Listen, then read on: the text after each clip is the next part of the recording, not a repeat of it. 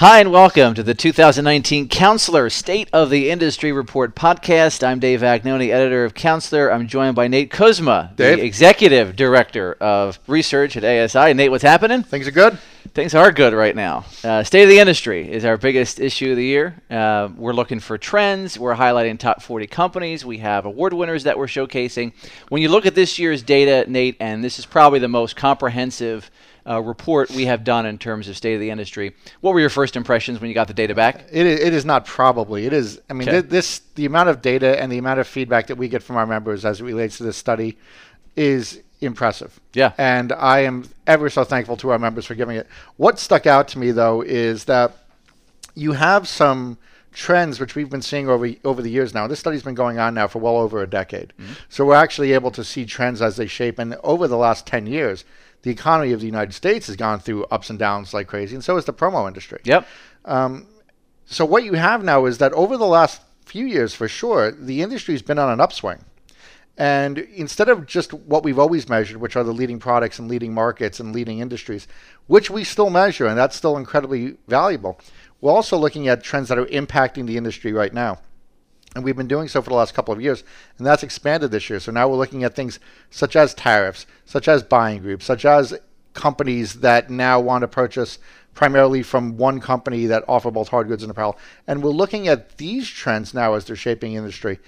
And they really are, and I think they're going to continue. And that's really one of the main things that comes out of this issue, is that you are not only looking at historic trends, you're also looking at what are the most current trends that are out there. Yeah, no doubt. We're trying to give the most complete picture of the market that we can give. And, I think, this is our best effort we've put together. We're looking at historical trends. We're looking at recent trends. We're trying to give distributors an advantage in the market, and that's what we're aiming to do with State of the Industry. Yeah, I mean, we're putting information out there that we think can be used by distributors to help them grow their business. From my perspective, all the research that I do for our magazines is in support of our members, and it's to help them grow their business. And it's up to people how they choose to use it. The more that they choose to use it, I feel the better they're off going to be. All right, let's start breaking down some numbers. You mentioned we still track very closely because people want us to. There's lots of good reasons to. Top markets and top products. Yep. So let's go with top markets first. Education has been number one for a bunch of years in a row. It remains number one, although the percentage is slipping a bit. Healthcare is creeping up. So in terms of 2017, education was 13% of sales. It's down to 12.6 in 2018. Healthcare was 8.7 a year before. In 2018, it was 9.9. So those are just the top two that we track. I think there's a lot of good reasons to be bullish about healthcare, which we can get into in a moment. But when you look at all of the top markets, what stuck out to you? So you always look at the top, right? And you always look at, and in this case, you're going to look at education. Sure. There's been a lot of news lately about higher education in America. Okay.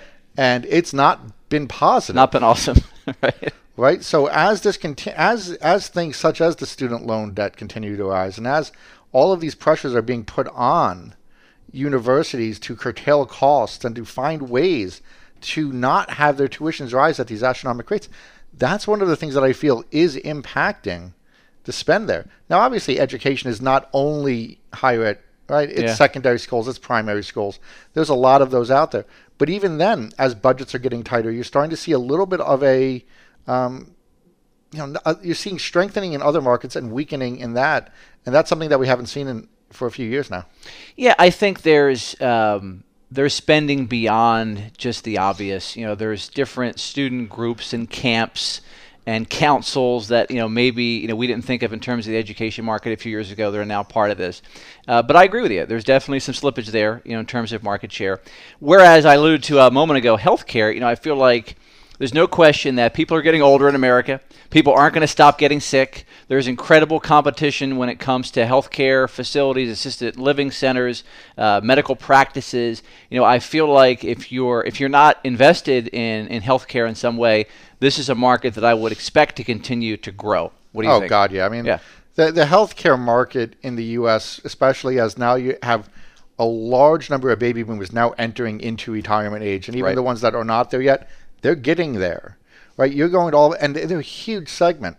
So you're all of a sudden going to have this what I would consider to be, I wouldn't be surprised if in a couple of years, healthcare is the number one industry in the promotional products market. That would not shock me at all. It had been there in the past. Sure.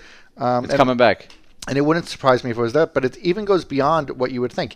You know, you're talking about nursing homes, you're talking about hospitals, you're talking about doctors' offices, you're talking about public health agencies theoretically. You're talking about all these different areas that are going to be using promotional products because a lot of times other forms of advertising are not going to be effective for this market because it's very individual, it's very local, it's very one-to-one. And this is a specific industry that I think is poised for really strong growth over the next decade or so. And as I go through this list, you know, I should mention that the complete State of the Industry report will be out in the July issue of Counselor Magazine. We also have comprehensive coverage online at ASScentral.com. Further down this list, construction is definitely a market that has benefited from a growing economy. Technology has continued to grow. Automotive is another sector that stood out to me, a jump of 1.5%. Beyond just the top couple markets, maybe some of the ones I just mentioned, you know, what were the highlights for you? So, yeah, I mean, you know, some of the ones, I think the ones that you mentioned specifically around construction, that is incredibly cyclical. Sure. Right? So whereas I can tell you 10 years down the line from now, I think healthcare is going to be in the top two. Or maybe probably one, and I think education is still going to be in the top two. I don't know that construction is going to sustain. That as the economy goes with that, you really want to ride the waves there. Sure. And that's why I think diversification is so absolutely important. Technology is certainly one. As the technology industry in the U.S. continues to grow, as we, manufacturing is still very strong in the U.S., and we've actually seen that rebound from where it was in the past. But tech jobs and the tech industry is certainly a driver, and I don't see that in any way lessening at all. Yeah, on the opposite side, not a huge surprise that retail is going the wrong direction. Also some drops over the past few years, not just over the last couple of years, in associations and clubs and nonprofits. Any particular reason beyond just the fact that younger people don't want to join the Elk Lodge anymore? Any particular reasons why you see some of these markets trending down? Well, no. I mean, I think that you hit on one of the main is that overall membership in a lot of these things is actually declining. Sure. I mean, if you're just talking about all of a sudden the growth of charities, right? Let's talk about that a little bit. That's going to be a little bit different because you have large charitable causes over the last decade and the last 5 years even that have sprung up from almost nothing. That are now huge. But when you actually look at these formalized clubs, and they're shrinking. There's not new membership going in. I mean, just look, for the church I go to, you have a Knights of Columbus, right? I've never thought about joining. My dad used to head a chapter of it. I wouldn't even know What's the matter with you? I wouldn't even know where to begin or even what actually it's supposed to be. Yeah, I hear you. And I haven't actually researched it. So, and I think that's sort of a indication of where those clubs are suffering. And also, you're dealing with budget constraints as well. If they used to get funding from a larger organization, if they used to get funding from grants or from state or federal agencies, they may not be getting as much of those anymore. Yeah, agreed with all those points. One market before we move over to products that we highlighted in the magazine, and for good reason, the elections market. With the 2020 presidential election coming up, I think a ton of money. That's my very official wordage. That's your estimate. A ton of money is going to be spent on election-related promotional products. There's no question that's going to jump going into next year. Mike, it will, but it will still be well below what it should be. Okay, is 2%? If I put over under at 2%, it will be under. Okay, and I don't think it should be, and that's exactly the point. The issue is that a lot of the candidates and a lot of the people who are in charge of it have really fallen into a sense of routine, and I think it's ill-advised, where they're going to be spending a lot of their money on social media marketing. They're going to be spending a lot of their money on SEO. They're going to be spending a lot of their money on TV. Yet, from everything I know about all of those medium, assuming that it's not being, advertised in a unethical way, let's say. How effective are any of those really in swaying opinion? I don't know I don't know that they actually are that effective. Whereas I can tell you that based on other items that I've seen and based on other research, like the ad impression study we do see a much more positive lift from promo products than we do from other forms of advertising. And I don't even need to do research to tell you that one of the reasons Trump won was because of the ubiquity of that hat. Yeah. And he did a hell of a good job, and his campaign did a hell of a good job in branding him with that. That other campaigns are not thinking to do something like that or trying to emulate that, I think is foolish. Yeah, I think part of the reason in the past has been that there have been a few suppliers that are really great at political campaign-related items. But I think smartly, finally now, suppliers are putting together sort of kits and packages. Like, here's your starter kit that you can pitch to a political candidate or a campaign, and I think that helps and will help distributors. So we have some information about that in the magazine that you could check out. But I'm hopeful, and I agree with what you're saying. I'm hopeful that we'll see that number rise. If I say 2%, you say under. I'm hoping we see it jump beyond 2% with a ton, is our official estimate, money about to be spent on promotional products and political campaigns. All right, let's move into product categories specifically. Number one, Nate, has been forever, recently, T-shirts at 15.1%, followed closely now by, not closely, but number two, and has jumped up drinkware, then polos. So those top three categories, what are your thoughts? So what you have, I think, with the T-shirts is that we started to measure the T-shirt specifically as opposed to just shirts in general about 6 or 7 years ago, right? Correct. So when we started to break that out, you all of a sudden had the T-shirt segment, which was always the largest. And it's been the largest for a long time, and that's because it's used across every industry, across a wide variety of purposes.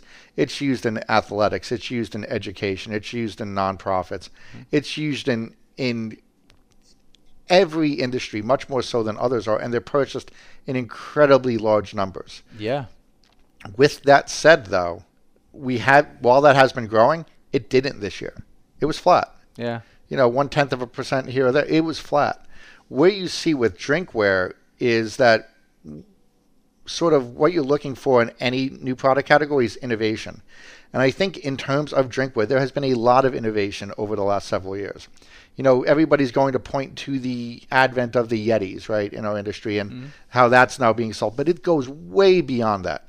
Is Yeti a popular brand? Sure. But it's also the quality of the products that has really been driving it. If you go to an event now and they hand you a thin single-walled aluminum water bottle, you're probably not taking it home with you. Yeah, I agree. But the overall variety of products and the quality of products and the fact that now people are seeking them out. I mean, I just bought a $50 Hydro Flask when I was on vacation. Yeah. And it was logoed from a random company that I've never heard of before, but I like the design of it. But it was a Hydro Flask. And you've been sleeping with this. I see you with it all the time. Is that what I? Yeah, you're right. I didn't know how you know that. But like all that is a. But that just goes to show you what innovation can do to a product category. It can revitalize it. And drinkware used to be ceramic mugs. Sure. If you go back to the olden days of the SOI 30 years ago, that's what it was. The category's changed, and it's changed rapidly over the last few years. So I think drinkware has become sort of like a fashion symbol, like a fashion accessory where you have to have the coolest water bottle to go to the gym, or when you go to Hawaii, like some of us go to, you have to come back with a ridiculously priced logoed piece of drinkware. I still can't believe you spent $50 on that, but it's a really nice piece of drinkware, and it was logo. And I also think part of this too is that you don't want to be walking around, Nate, with the single-use plastic water bottle anymore. That's just not considered cool. You're considered anti-environment when you have that. Whereas if you have, a nice stainless steel, colorful water bottle that you can attach to a bag, like there's something to be said for that in terms of this category rising. Well, hell, they also work better. I mean, let's be clear. Okay, sure. There's functionality there. Yeah. Forgetting about the overall appeal of it and the sustainability aspect. Yeah. Which I'm still not even all that much better than just a plastic single-use water bottle, to be completely clear in the long term. It actually works better. Yeah. One of the key reasons that we learn why people keep things in the promotional product space is the functionality and the usefulness of them. Sure. And if I buy a single, use 16-ounce, Poland Spring water bottle, it's going to keep that water cool for about 30 minutes. Yep. The high-end Hydro Flask I bought in Hawaii, as you mentioned, will keep my water cool for 24 to 36 hours. Sure. And you could buy it at Costco for half the price. I digress.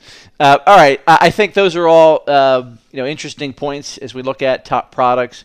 Writing instruments, Nate, have trended down in terms of market share for several years. People tell us it's as simple as you think it is. People just don't use pens as much as they used to. They're much more into electronics, and I see that. Bags sort of been around the same percentage. I think there's a chance, as I've been saying for years now, maybe one of these years I'll be right, with all of the single-use plastic bag bans out there, maybe this category will rise as more distributors sell reusable totes. We haven't seen that yet, but I think there's potential there. Mobile tech is definitely an area to watch. Sure. I think everyone has a mobile power bank. You kind of have to nowadays. If I was to pick out, one of these categories that's 5% or under that I think could make a sizable jump, that would be the one that I would pick. Yeah, no, I think that's the one that's most prime for innovation, and that's really what's going to drive growth in any category. Yeah. I mean, if you think about writing instruments, the last innovation you had was when you put a stylus on the end of a pen. I mean, there hasn't been a lot of innovation. Sure. In bags, there has been, in terms of, or at least there's been innovation in terms of the types of products that are out there. Okay. But remember, this is measuring not necessarily overall percentage of distributors that are selling something. This is measuring sales. Right. So when you look at the bags category, there used to be a lot more higher end bags that were being sold, whether it was backpacks or briefcases or things like that. So while you've had those go down overall, you've had the reusable shopping bags go up at a much, much lower price point, and a price point that's come down significantly over the last few years. That's fair. That could be part of this conversation. I think you're right on that. I'm still hopeful that eventually it'll crack 9-10%. I think there's potential there, but I think tech is the category to watch. Drinkware and tech would be two categories I'd watch going forward. All right, so we talked about markets, we talked about products. Let's talk about tariffs, because they seem to be on everybody's minds for good reason. We asked this year, you mentioned earlier that beyond the traditional questions that we always ask, we asked a few this year that were topical, and tariffs certainly part of that. We found in one of our charts, one of the data points, distributors are pretty worried about tariffs. 40% of distributors that are at $5 million or more in terms of annual sales said they're greatly worried about tariffs. So what's the data telling us about tariffs right now and where the market is? Yeah, they're concerned about it. They've been concerned about it all year long. Yep. Is the concern necessarily warranted in real world fears that have happened? No, not necessarily. Yep. When we asked this right when it was mentioned back in sometime in 2018, I want to say early 2018, there was concern about it. Even though nothing had happened and nothing was even being called for at that moment, there's concern. It's one of those buzzwords that's always going to be there. Now, if all of a sudden things start to go down with them and they do start to really impact, then you're going to see that number skyrocket. Yeah. Because there's not going to be anybody in this industry. Hell, there won't be too many people in America that are unimpacted by this. So that will be a huge wake-up call. So no, they're concerned about it, but they're concerned about the possibilities, not necessarily what's happening. Yeah, there's no question that more and more suppliers, as we go through each week, are raising prices. And I understand why, as the cost of materials goes up. But something that I think is being under-talked about is the exchange rate. The yuan is being devalued a bit, and I think that gap is widening. So I don't know if there's going to be this massive influx in prices that has been predicted. If this goes on for a couple years, it's going to be a major economic hit. There's economists that believe that the world, including the U.S. economy, is already in recession, based on looking at yield charts and industrial production being lessened because of all the drama between the U.S. and China. Do distributors have a right to be concerned? Absolutely. Are suppliers concerned? I think suppliers are very concerned. It would be so nice, wouldn't it, if over the next couple months, if there's some agreement reached where this all goes away. I'm of the belief that the tariff train is going to get off the tracks and when we finally get into true primary U.S. election season, because I don't think that's a winnable topic for Trump, a winnable platform to stay on. But I think in the short term, this is 1 or 1A in terms of issues for the industry. Okay. I don't know that I agree with you. Okay, well, what do you think? Well, why do you disagree? I don't. It's affecting pricing. It's affecting confidence. It's affecting buyers and the way they spend. Well, how is it not? Here's what I'm saying. I don't necessarily think that it's a losing topic for Trump either. Okay. Okay, I don't know that his base and the people that vote for him is going to be highly against this. And honestly, I think that's really what he is concerned about. So I don't Sure. know that this will actually have that big of an impact. So therefore, I am not nearly as confident as you are that this is going away. Yeah. I don't think this is going away until after the next presidential election, which is 16 months away. Yeah, I would be shocked. I'll bet you a hoagie. I think there is a 0% chance that this lingers that long, because it would, if it goes on for 16 months, then tariffs are going to have to be upped again, because we're not just going to stay status quo for 16 months. So if tariffs go up again, that's a major impact on the global economy. Consumers are going to hate that. I don't care. I really think I understand what you're saying about Trump's base, but not to make this a political conversation too much. But last time there were 3 candidates, and this year, or likely in the next cycle, there's going to be only 2. That's what I believe. It's possible that it's 3. I don't know if Trump's people believe they can win just with his base. So I think this will go away. Reasonable minds can disagree. So I think there is an end. I think there's light at the end of the tunnel here, but it still is one of the big topics going forward. Believe me, Dave, I would like nothing more than to do a Facebook Live or a podcast with you in 16 months and not talk about tariffs. Yeah, I think we're tired of talking about tariffs. It's horrible global policy. Anyone that studied macroeconomics for 5 seconds knows that tariffs don't work, and I don't think they're particularly working for the United States right now. All right, another topic that we asked about this year that we haven't asked about before, order errors. 11% of promo products orders we found were delivered with errors in 2018, according to distributors, and 11%, Nate, is a huge number. Surprising to me. I didn't think it would be that high. We'll track it over time to see how much it changes. But just your thoughts on 11% of orders being delivered with errors in this market. Well, errors can mean any number of things, right? Errors can mean under quantities. Yeah. It can mean products aren't necessarily delivered as promised or as expected. And I think that's sort of one of the biggest things that we see a lot of this is that expectations are not necessarily meaning realities. Sure. Everybody's asking for things to be done quicker, faster, cheaper. Right. Those don't necessarily go together well. Yeah. You can't get things done as well as they used to be in such a short amount of time and then expect everything to go flawless. And I think that falls on both the suppliers and the distributors. I'm not going to say that 11% of orders not being delivered 100% correct is all on the suppliers, because it's not. It's not.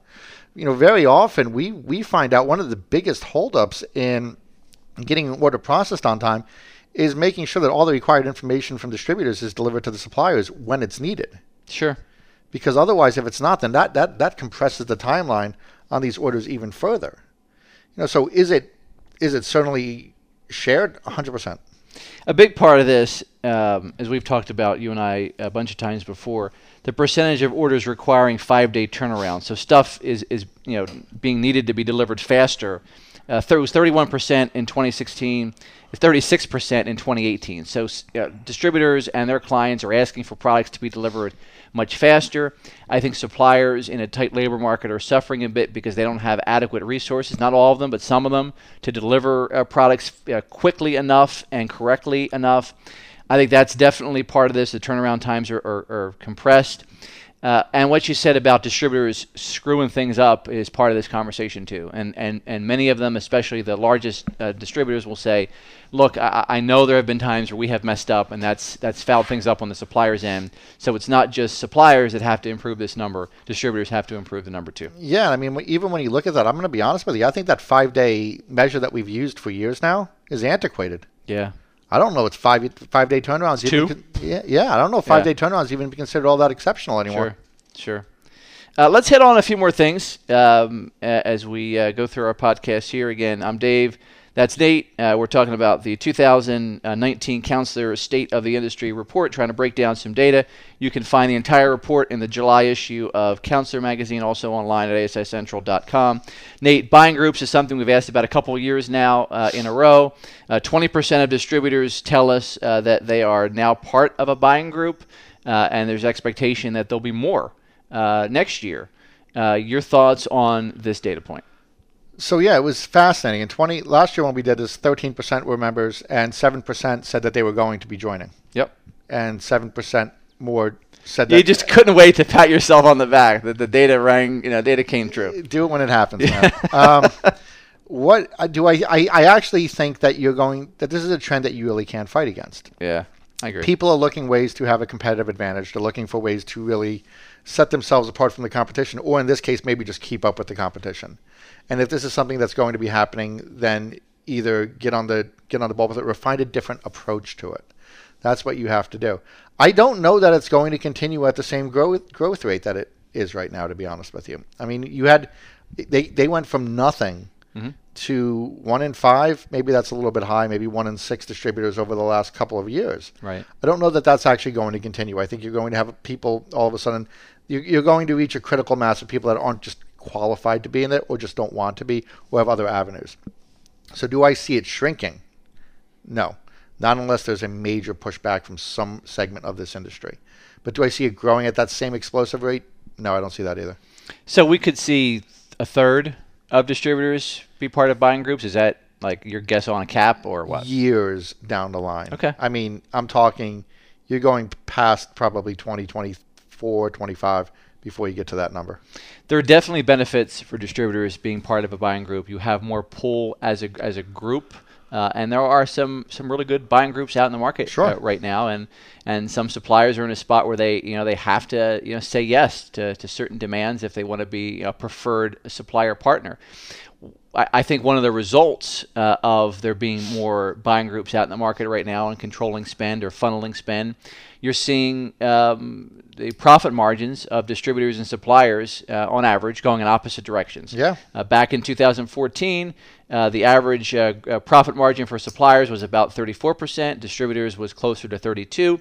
Fast forward to 2018, and it's much different. Suppliers' number is 30.7%. The distributor profit margin on average, 36.5%. So there's a lot of reasons that we've talked about ad nauseum, but I think the price pressure is coming from buying groups. One factor here. Yeah, price pressure is coming from buying groups, tariffs being eaten by suppliers, distributors asking for rebates. Sure. Yeah, there's a lot of things that are working against suppliers in terms of developing higher profit margins, and I think we're going to reach a point where they're going to have to say no.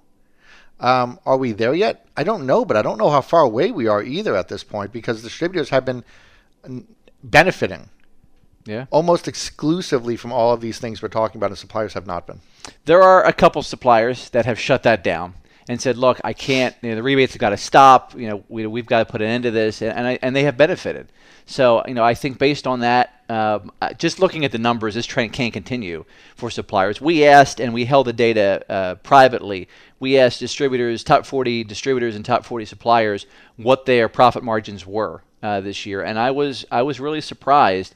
There were some companies that had super healthy margins, but there were a good number of companies on both sides, particularly suppliers. Speaking to this trend, I don't know if those profit margin numbers are sustainable for large companies. I just don't think that's a good strategy or a sustainable strategy going forward. Yeah, and it's not the way that industries work. Right. Right. You need all parts and all segments of an industry and a supply chain to be healthy. Yeah. And if one's not healthy, then eventually it's going to trickle to the other one as well. Let's hit on a couple more quick things. In this year's State of the Industry report, we, for the first time, included some sections specifically about suppliers. So SOI forever and ever has been, this is how the market's looking for distributors, what the trends are. We included some trends this year on the supplier side. And product safety inevitably came up. And I've known these numbers because Supplier Global Resource, which is Counselor's sister publication, has been tracking supplier expectations for product safety spending going forward for years. And yet it just continues to shock me that so few suppliers spend money on product safety. The numbers are 30% of suppliers say they spent not a dime in 2018, and going forward, 90% say they're going to spend about the same as they did last year. To me, this is, I throw my hands up, I'm just waiting for, and suppliers have said this to me, look, it's just a matter of time before a power bank blows up, and this is going to be a scar on us. You hate to say it, but it's just the reality of some of the products out there. These numbers just aren't awesome. They're not very good at all. No, they're definitely not awesome. And even beyond the more catastrophic things like you just Yeah. mentioned, like with what happened years ago with, was it Samsung, Yeah. where everything went to hell Couldn't and take it they're on a blowing plane. up on planes. Right. You have to think a little bit smaller than that, and that can have just as big an impact if you are dealing with some of the new regulations around compliance Yeah. that are out there in states like California. Prop 65. Yep. So safety and product testing goes way beyond just making sure that it's not going to blow up in somebody's, overhead compartment. Yeah, or compartment. Yeah. It is making sure that the products that you're selling are as advertised and that you're meeting and that you're compliant with everything that's out there. And the fact that 1/3 of suppliers are spending nothing, and even if you get beyond that to the people that actually are spending something, 17% are spending under $1,000 if they're spending anything. And what I find fascinating is these numbers are even probably better than the reality.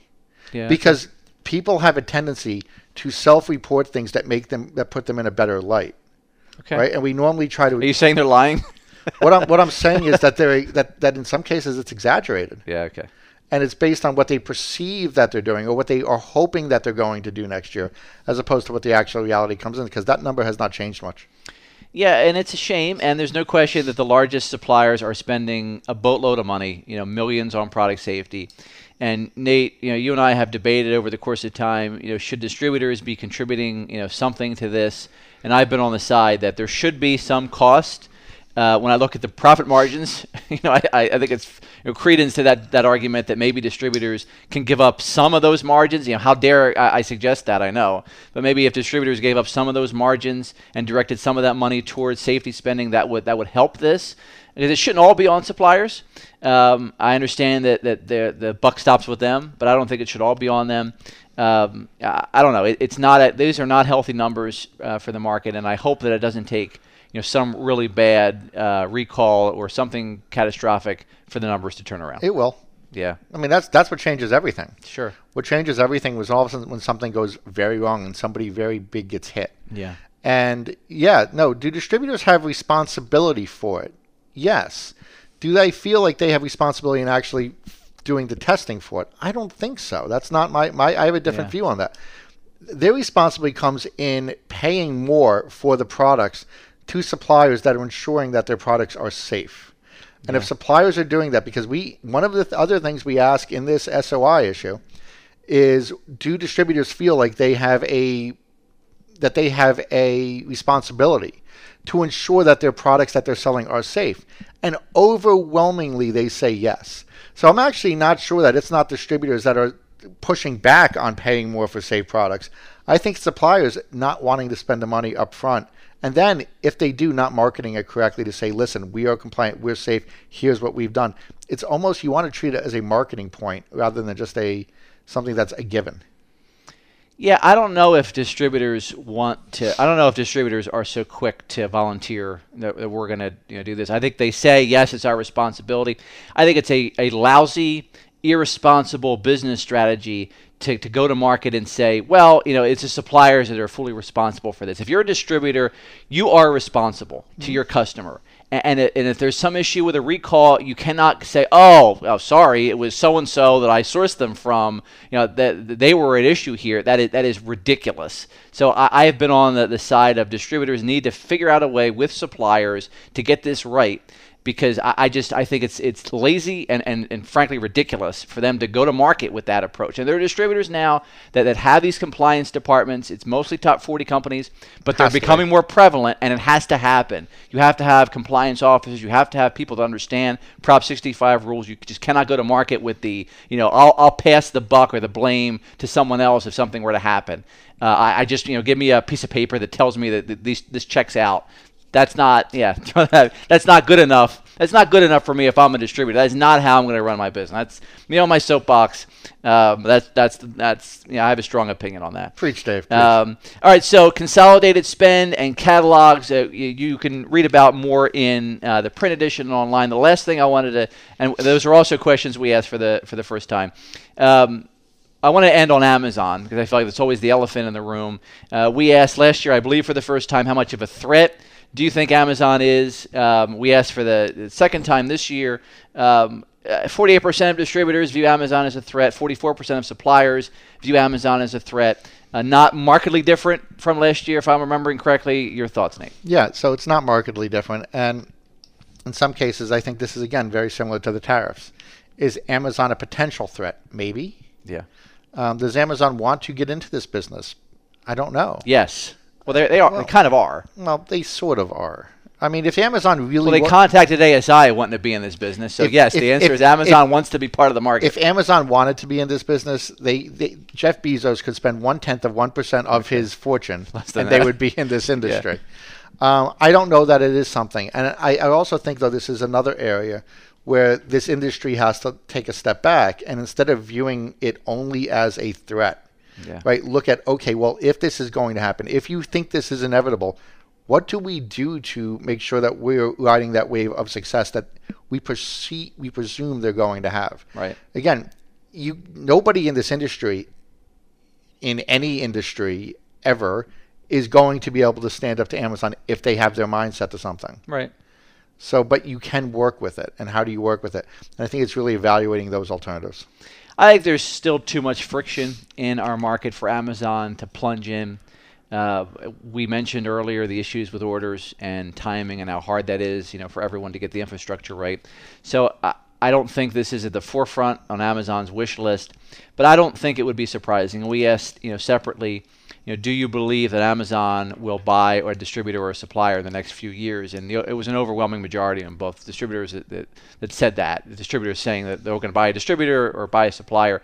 And I think that's true. Like I think that it's inevitable that they're going to buy a company, and that's going to be their launching point. Is it going to happen next year, the year after? Probably not. But I could see it happening not too far distant. Oh, and the top, I'm not going to say any of them, but top of mind, I have a list of companies that if they wanted to expand into this, that's how they're going to do it. Right. Yeah, on the distributor side especially. That's what they're going to do. They're not going to all of a sudden set up a web portal and say, come to Amazon to buy your products. Yeah. They're going to integrate something that's already out there from very well-known companies and do that.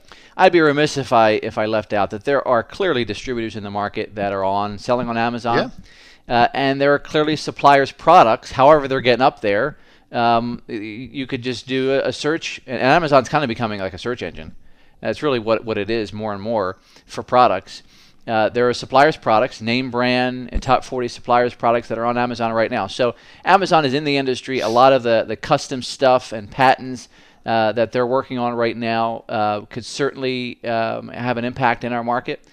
So I think these numbers are interesting to track over time. They didn't change much year over year, but I think going forward they could. And I think the impetus for a big jump would be them buying an industry company. Yeah, absolutely. Okay. Anything else, Nate, data-wise that you want to highlight? No, I encourage everybody to when you're reading this, take the time to look at it. Take the time to look at it online. Take the time to look at it in the magazine when you get it, and really digest it. And as you're looking at it, don't just read it for informational purposes. Read it, and as you're reading, think, how does this apply to your business, and how can you best take the learnings from this and use them to grow your business, because that's really why we do this, and I want to emphasize that. Yeah, we have an impact chart section this year. We have tons of different charts and infographics and analysis beyond the awards section, beyond the top 40s, which are also in SOI.